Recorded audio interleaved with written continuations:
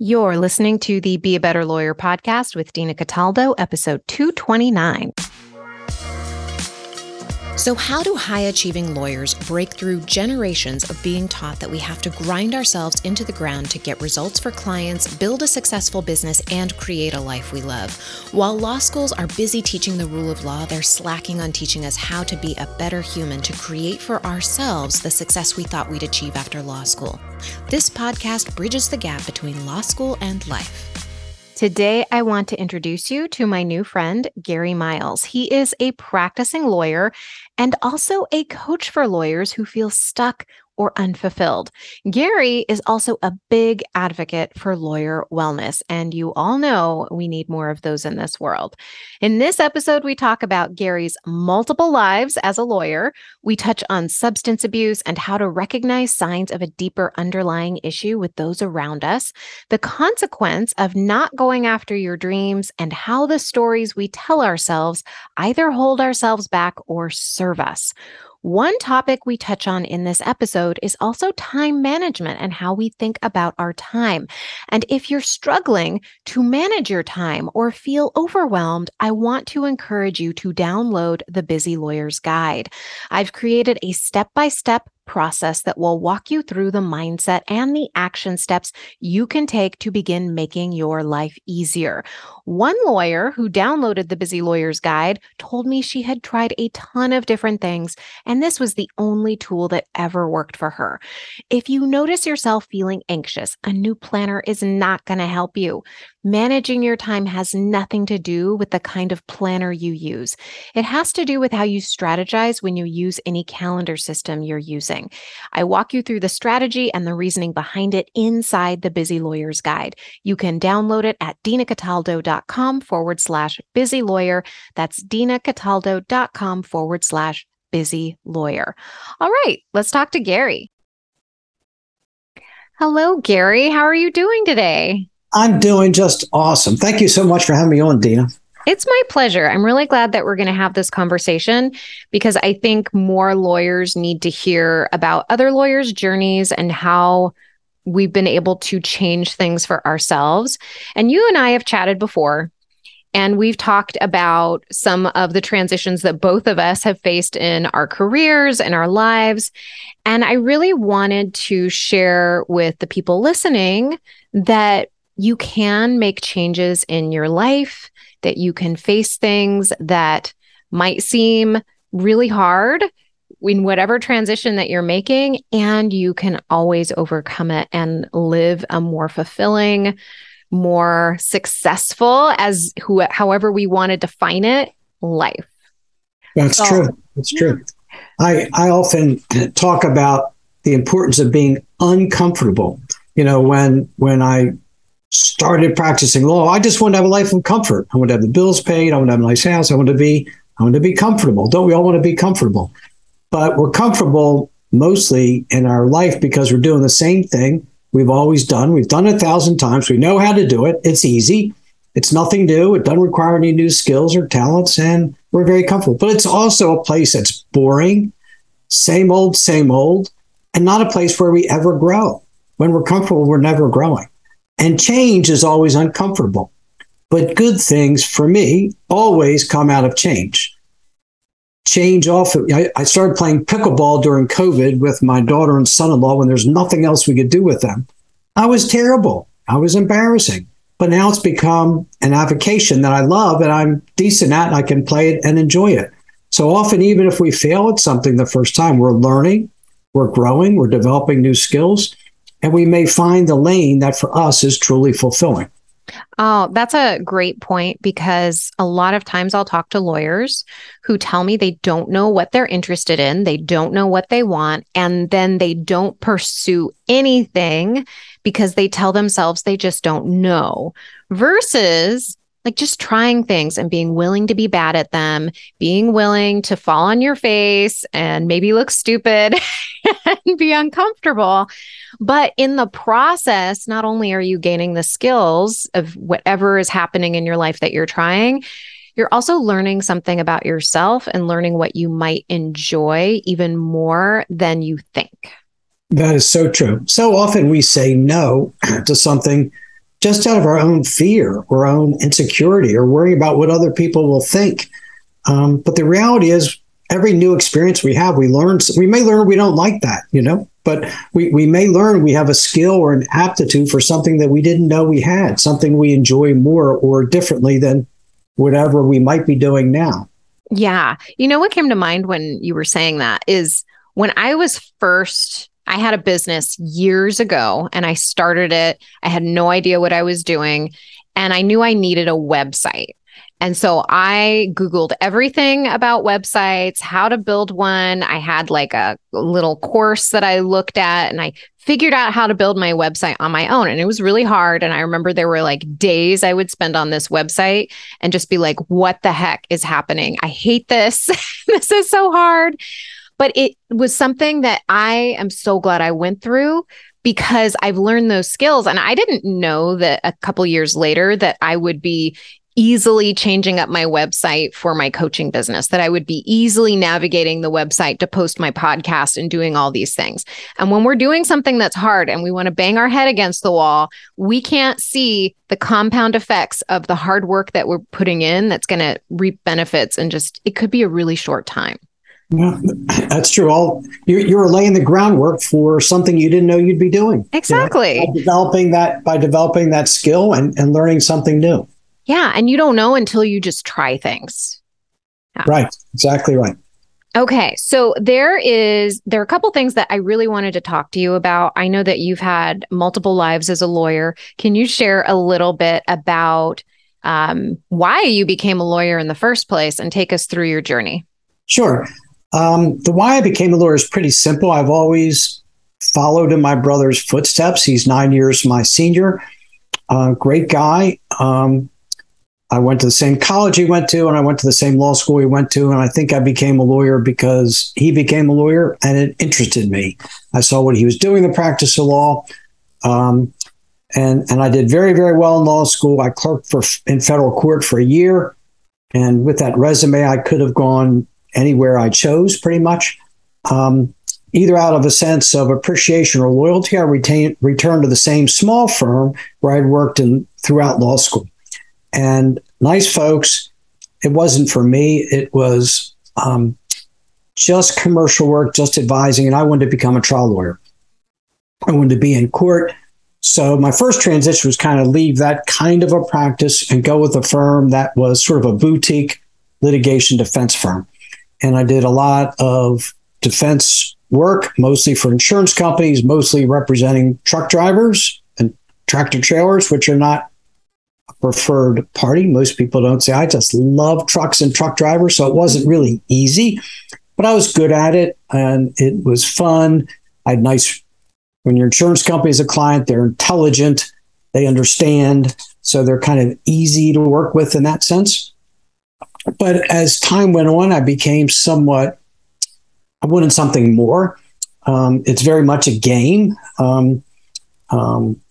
Pretending they're hurt less than they are, pretending they're hurt more than they are, each hiring our own experts who always say the same things. I want something that's a little more real and where my connection with my client was deeper, because I might often have never met my client before and would never meet him since. A truck driver, I'd be hired to represent a truck driver. I wouldn't know him, never know him after, and I wanted to have a real experience. So in 2009, I completely reinvented myself as a family law attorney. I was around that time going through my own divorce, which was as amicable as they get. I had referred out all the other divorce work that I had previously when I was so busy doing insurance work, but I wanted to do this on my own. So the fellow who was my divorce attorney, very nice guy, he's about 12 years my senior and still practicing full time. He's done family law exclusively since the mid 50s, I think, and or some long period of time. And he was my mentor. He answered all the questions I didn't know the answers to, gave me forms. When my client would call with one of these weird questions out in his family law, he was there to answer it for me. And I'm so appreciative of what David Silverberg did for me. He didn't ask to be compensated. He didn't ask for anything in exchange. We since have helped each other out in numerous ways, but our friendship grew from that. And now I love being a family law attorney. I love helping people. And I've now transitioned to a different role. My wife, second wife, we've been married for 12 years. When we got married, she wanted to become a nurse. So she got a bachelor's degree while we were married, became an RN. Since has gotten 2 master's degrees, become a director of nursing. We've had a home in Pinehurst, North Carolina, which is kind of a golf mecca. I played competitively in high school and college. I wanted to retire here, but not yet. Ended up that she was checking out kind of jobs, got a great job here, and last June left to come to my dream home in North Carolina while I'm still up there fighting with divorce lawyers in Baltimore. So I followed her down. I transitioned out of my law firm, which is now run by my son, and still work with it. Go up to try a case in a couple of weeks, handle our incoming cases, but generally don't work that much in my law firm. So what can I do? And I have a passion for health and wellness. I've been sober for quite a long time. I chaired the Lawyer Assistance Committee in my county in Maryland for over 20 years. We would try to find lawyers and judges who are struggling with wellness issues, whether it's depression or anxiety or substance abuse, and help them, show them a better way, and had some amazing stories that were so uplifting and fulfilling.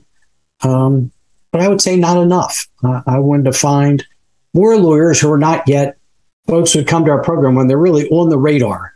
Someone, a judge, a partner, a spouse, refer them to us. I'd like to find people before it gets to that problem where they have to be identified and help them to be as successful and fulfilled as they want. So now I've built a service somewhat like you do, where we help lawyers be as happy and fulfilled and successful as they want. And a big part of that to me is both mental health wellness and physical wellness.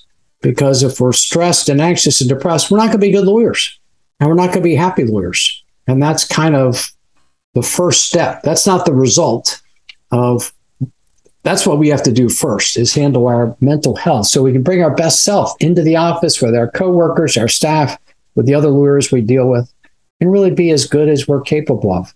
Yeah.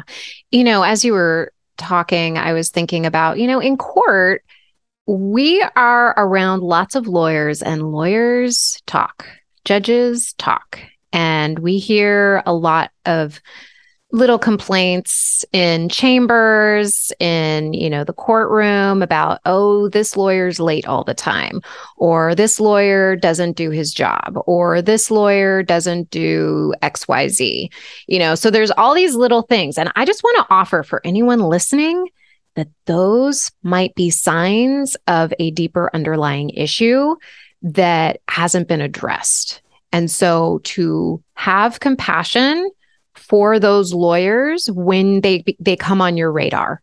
And that's not something I was always good at. It was when I really got into coaching and realized there are a lot of people who have underlying issues as a lawyer. They're going through burnout, they're going through substance abuse problems, they're going through time management issues, divorce, those kinds of things are happening in their lives.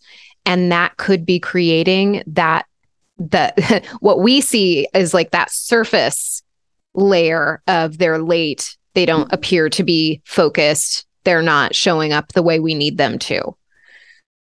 Yeah, you're exactly right. You're exactly right. I think what I've learned is it's okay to ask for support. Whether it's me asking David Silverberg for support, I had lunch with Dave. I want to become a family law attorney. I want you to teach me what I know. Or, if someone's struggling with substance abuse, to not publicly but privately reach out to someone and say, I don't want to be drinking or whatever as much as I am. What can I do? How can you help? What resources do you have? Whatever it is. There are people who are here to help and help us to be as successful as we can. And I like what you said about kind of not judging the lawyer that is spoken about. I've learned the only person that I should be judging is myself. How am I doing today versus how I did yesterday and last year? You said many people have issues. I suspect we all have issues of. We all have something. Some more serious than others. And often my experience is the person who acts the worst to me is the person who has the biggest personal issues going on. I had one circumstance where I was chairing a big meeting at a club, hundreds of people. And this one person was extremely rude. I mean, he was unquestionably rude and inappropriate and nasty and unfair. And everybody behind me said, put him in his place, whatever.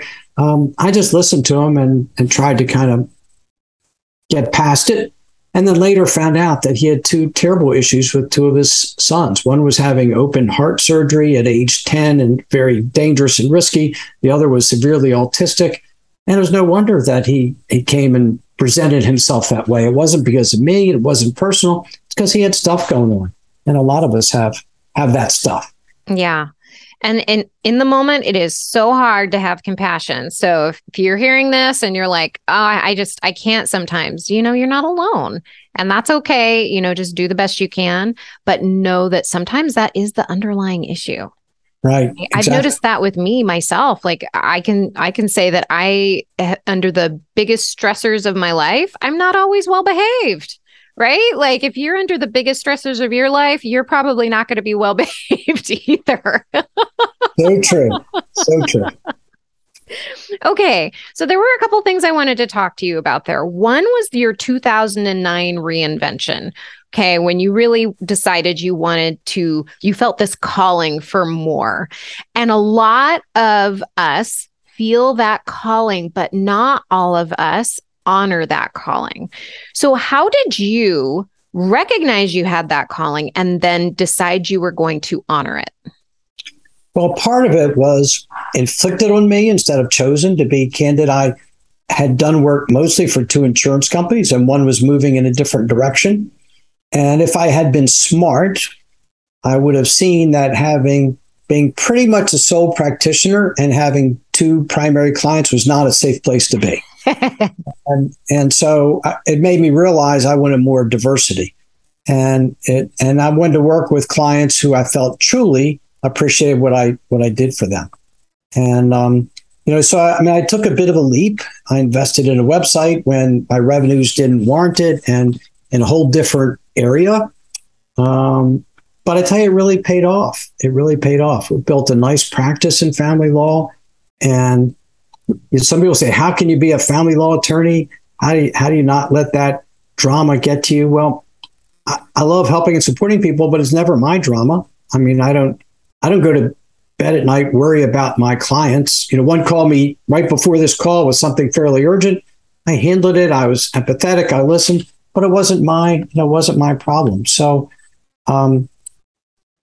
and it's the same when I came here in North Carolina. What am I going to do? I chose to become a coach. Calling is a good word, but it's almost too strong. It was more like a subtle hint or an intuition that I had to sit with it for a while, and I had to kind of let it be until it really boiled up to the surface. It's like, oh, that's what I'm supposed to be doing. That's what I need to be doing.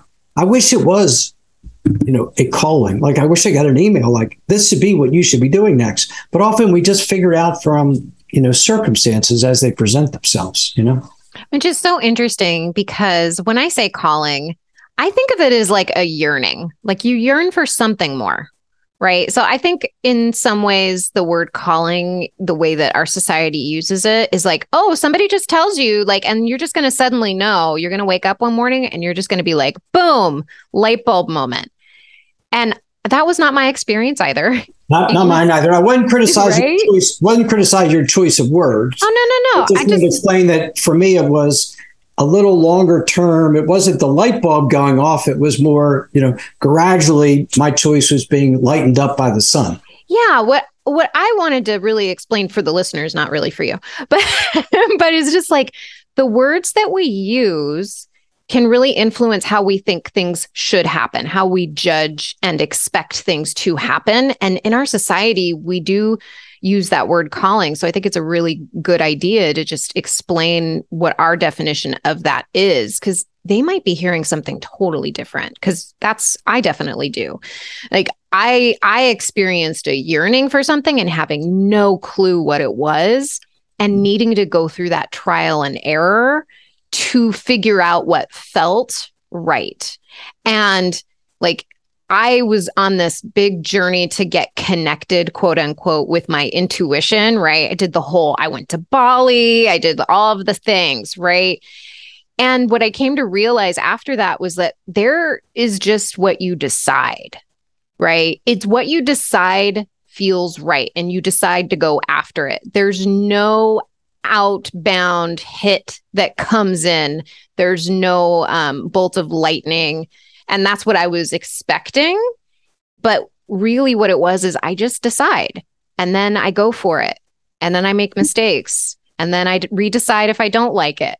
And I think that's just important for the people we're talking to know, because they might have the impression that they should just know by now, which is what I thought. I don't know. Did you think that way when you were going through life? No, I think it takes a while. And often what I choose to do, or I think I want to do, doesn't work out. And I realize in hindsight, it wasn't supposed to work out. There was a reason life was supposed to go in a different direction. And I'm glad I was, pushed along that way. But I, like you, find that it's not a bolt of lightning kind of a thing. Often I think there are subtle messages that create a feeling inside me that, oh, this is what I want. And then the next step for me, and I don't know about you, because you create a whole new field for yourself as well. You transformed yourself into a coach from, prosecutor, trial lawyer. It is getting over the fear of partly getting over what will people think, and getting over what if it doesn't work.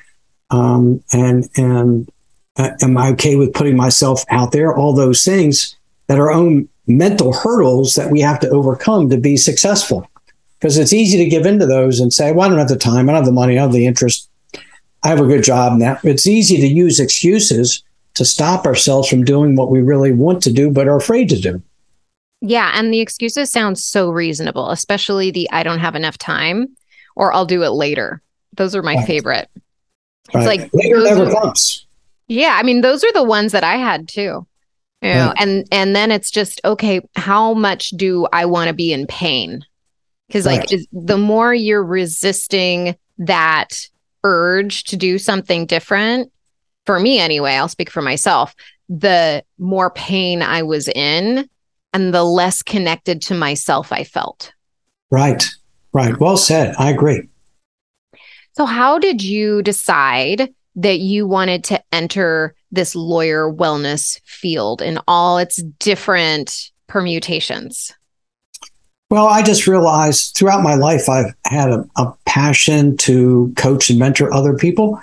Running my law firm for 3 decades, I had lawyers and staff who worked with me, and I love mentoring them. I've also been someone who, whatever I've done, I've always had a mentor or a coach. I think I mentioned to you, I played golf. I played golf competitively. Beginning in 8th grade, I've had a golf coach. I don't think I've ever not had a golf coach. And I'm now 67. You'd think by now I would have learned how to play the game, but it really is always helpful to me to have a sounding board and someone who improves my confidence, and that's a sort of an analogy, but in whatever I do, I think it's helpful to have a mentor and to be a mentor. And I find it very, very fulfilling to help other people accomplish their dreams, whatever they might be. And I'm blessed that right now I don't really do this for the income. That's not my primary why, but my primary why is I find it fulfilling to be of help and service to other people. So once it kind of dawned on me that that's what I wanted to do, then I had to get over a lot of hurdles, like I'm too old.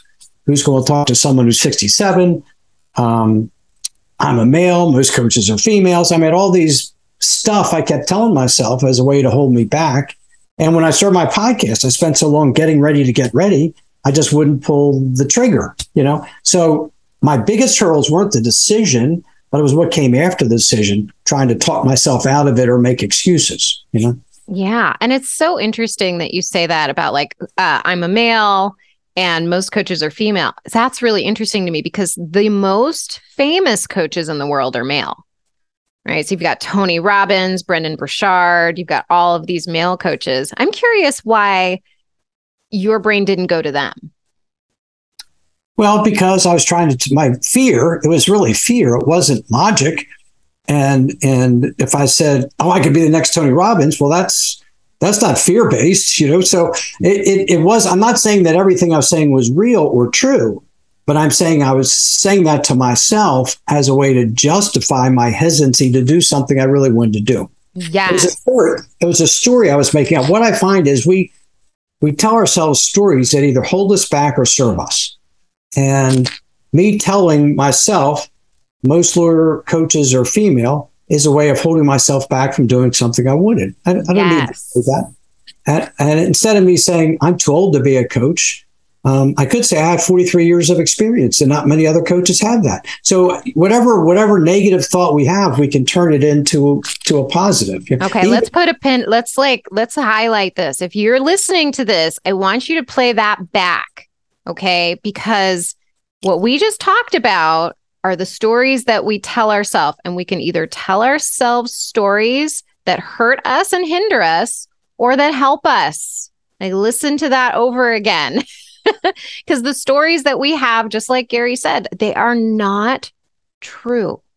Like, they are there. They are designed by our brain to keep us in fear so that we don't do anything differently.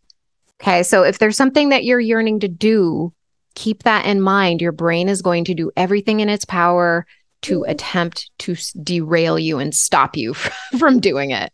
Yeah, our brain does work that way. That is so true. And so often when we think about the future, I could tell with the podcast, I started about 6 months ago, and I told myself no one will want to listen to it. Well, first off, no one knows. I haven't started the darn thing yet. I don't know what the truth is. I don't know if people want to listen to it or not. So why tell myself no one wants to listen to it? Maybe I should tell myself people are going to really like hearing what I have to say. We don't know if either one are true because I haven't started it yet. But tell ourselves something that will help us be successful. Just to draw a stupid little analogy, I played competitive golf. And if I'm playing you and we're even on the 17th hole and I have a 5-foot putt to stay even, and I think, oh, if I miss this, I'm going to be one hole down with one hole to play. I'm likely to miss it. I'm going to be distracted. I'm going to be thinking about the result. But if I think about, oh, I can make this, I've done this 1,000 times, I'm more likely to make it.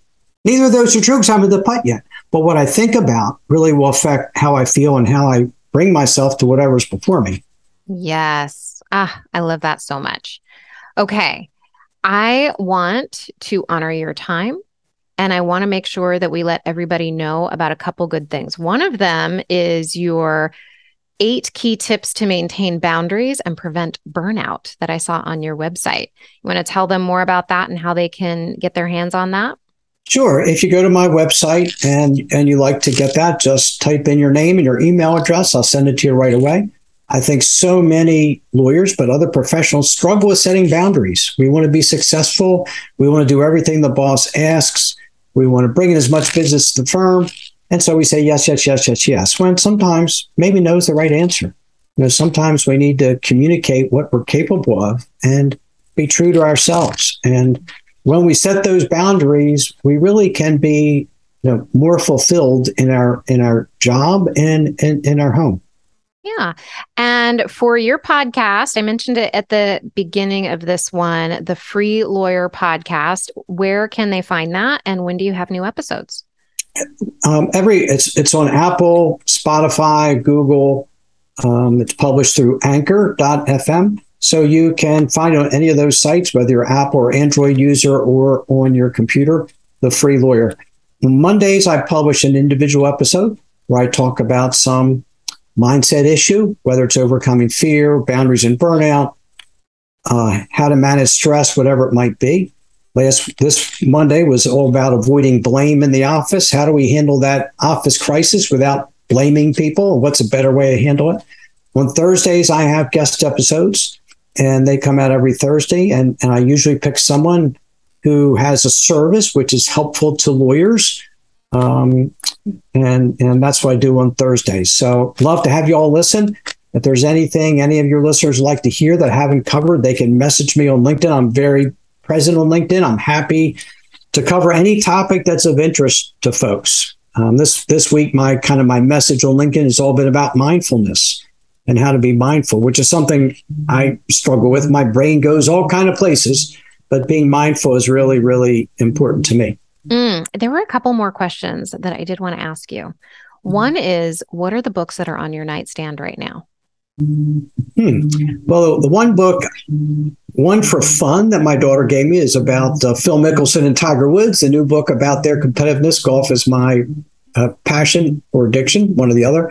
And the other is I'm reading a book by Ron Baker. I'm forgetting the name of it, but it's all about how to bill clients on a value-based system instead of an hourly-based system, because our particularly in family law, people say, how much will this cost? I said, anywhere between $5,000 and $70,000. I don't know. That's not helpful to the client. Mm-hmm. And it creates a situation of conflict where the more we work to file, the more we make and the more we harm them. So there's sort of this inherent conflict in the hourly billing system. So some lawyers are creating this new method where they bill for pieces on an agreed price beforehand. I'm really studying that because I think it's important to our profession to look at different ways of generating revenue that are more client friendly. Yeah. And it doesn't all have to be one thing. Like, we tend to look at it very black and white, like, oh, it should be hourly, it should be package. It's like, no, there's room there to play. Right. So. The one other, you asked about my nightstand. The trouble is I read everything on Kindle. So maybe forget about having recently read Everyday Legacy. It's fantastic. Cody is the author, and it's all, he actually was in the funeral business. And it came to him that the importance isn't what we leave people, but living our life today to create the memories that we want people to have to us, and let that be kind of our guide. And for me, it was very transformational, actually, on a personal level. It caused me to reach out to 2 family members, kind of apologize for how I'd handled situations and reset them, because how I left that, if I wasn't here now, it's not how I want to be remembered. That's not who I want to be. So I really like Everyday Legacy.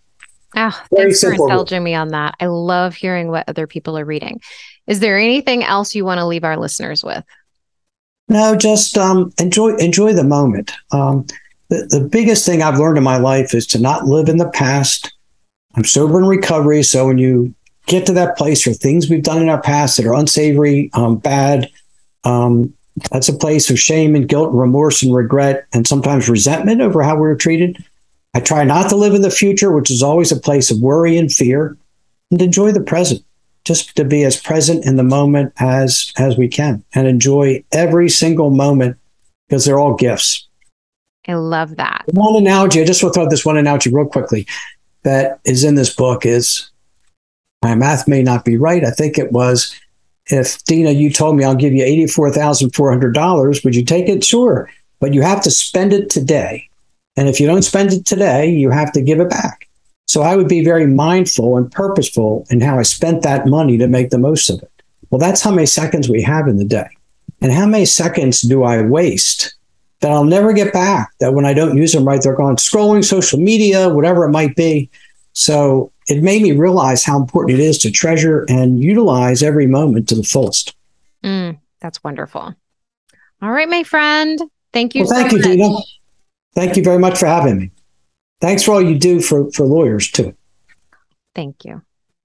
Gary is so nice. I encourage you to connect with him on LinkedIn, and I will link to everything that we talked about in the show notes at dinacataldo.com/229. Now, if you listened to today's episode and thought, this coaching thing sounds interesting, I want to invite you to a strategy session with me. Like we mentioned in this episode, with both of our experiences, it's really easy to put things off. Our brain literally wants to make doing anything new as difficult as possible. No more putting things off. No more letting your brain boss you around. Book a call with me. I promise you that you will not regret it.